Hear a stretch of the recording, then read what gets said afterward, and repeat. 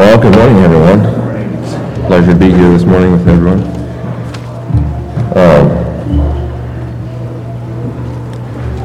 This morning, the title is going to be Keep Your Garments Clean or Spotless.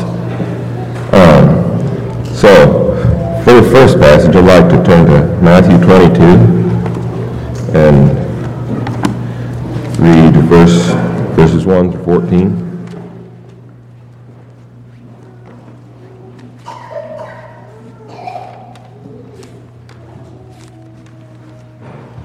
It says, And Jesus answered and spake unto them again by parables, and said, The kingdom of heaven is like unto a certain king, which made a marriage for his son, and sent forth his servants to call them that were bidden to the wedding.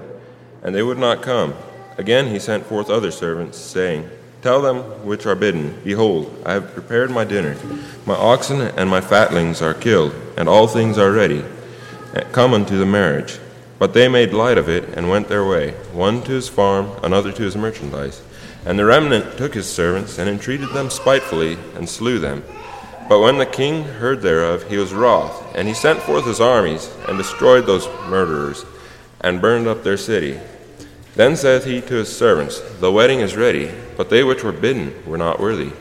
Go ye therefore into the highways, and as many as ye shall find, bid to the marriage. So those servants went out into the highways, and gathered together all, as many as they found, both bad and good. And the wedding was furnished with guests. And when the king came in to see the guests, he saw there a man which had not on a wedding garment. And he saith unto him, Friend, how camest thou in hither, and not having a wedding garment? And he was speechless. Then said the king to the servants, Bind him hand and foot, and take him away, and cast him into outer darkness. There shall be weeping and gnashing of teeth. For many are called, but few are chosen. I was thinking, when a little child gets caught sneaking cookies from mom's cookie jar, a lot of times he don't have any words to say, depending on the child. But this is going to be a whole lot worse than that. If we don't have our robes, wedding garment, that's gonna. There won't be anyone on it. There's no one on earth who will have anything to say then. And I was just thinking that would be an awful place to be. So let's turn to Romans 4. I'm going to read verses 1 through 5.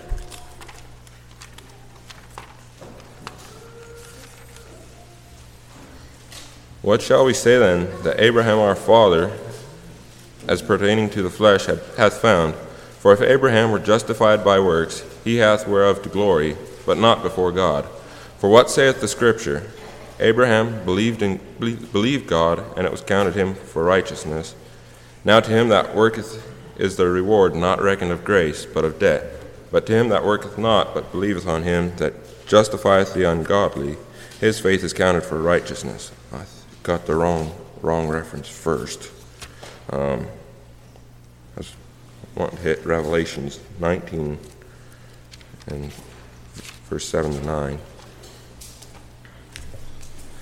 says, Let us be glad and rejoice, and give honor to him, for the marriage of the Lamb is come, and his wife hath made herself ready. And to her was granted that she should be arrayed in fine linen, clean and white, for the fine linen is the righteousness of the saints. And he saith unto me, Right, blessed are they which are called unto the marriage supper of the Lamb. And he saith unto me, These are the true sayings of God. So I was just thinking, here we see that the garment of the bride is the righteousness of the saints. And so we need to live holy lives and righteous lives and keep our garments pure. And there in Romans, we kind of saw how without faith, works can't get us righteous enough. But to believe God and accept his gift and be washed in the blood, that's how to get clean. And then I was going to turn to Matthew 23 and read verses 25 through 28.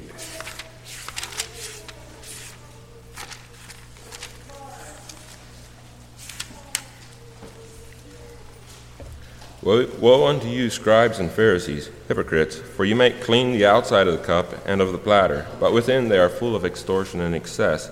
Thou blind Pharisee, cleanse first that which is within the cup and platter, that the outside of them may be clean also.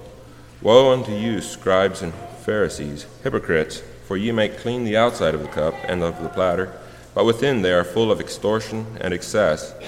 Thou blind Pharisee, cleanse first that which is within the cup and the platter, that the outside of them may be clean also. So, woe unto you, scribes and Pharisees, hypocrites, for ye are like unto whited sepulchres, which indeed appear beautiful outward, but are within full of dead men's bones, and of all uncleanness.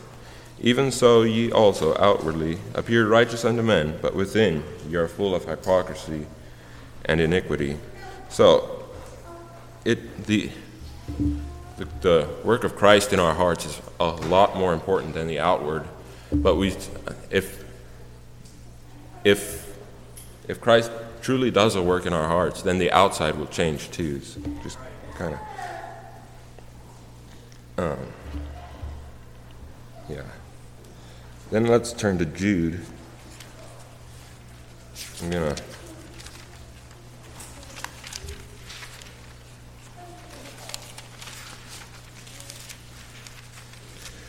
read verses 17 through 25.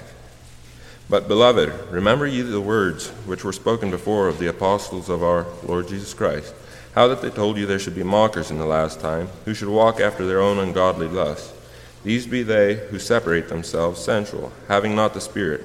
But ye, beloved, building up yourselves on your most holy faith, praying in the Holy Ghost, keep yourselves in the love of God, looking for the mercy of our Lord Jesus Christ unto eternal life. And of some have compassion, making a difference, and others save with fear, pulling them out of the fire, hating even the garment spotted by the flesh.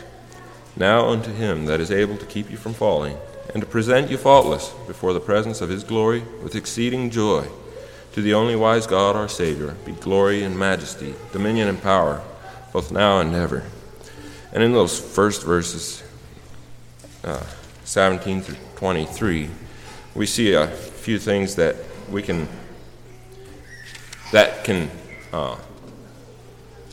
dirty us, but what I was really wanting to get out of this is, now unto him that is able to keep you from falling, and to present you faultless before the presence of his glory with exceeding joy.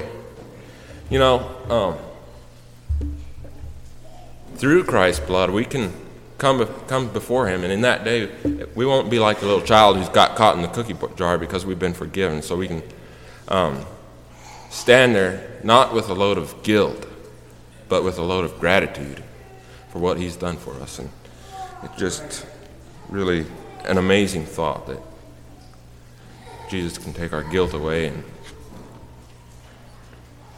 and present us faultless. And that's all I had for this morning. So may God add his blessing.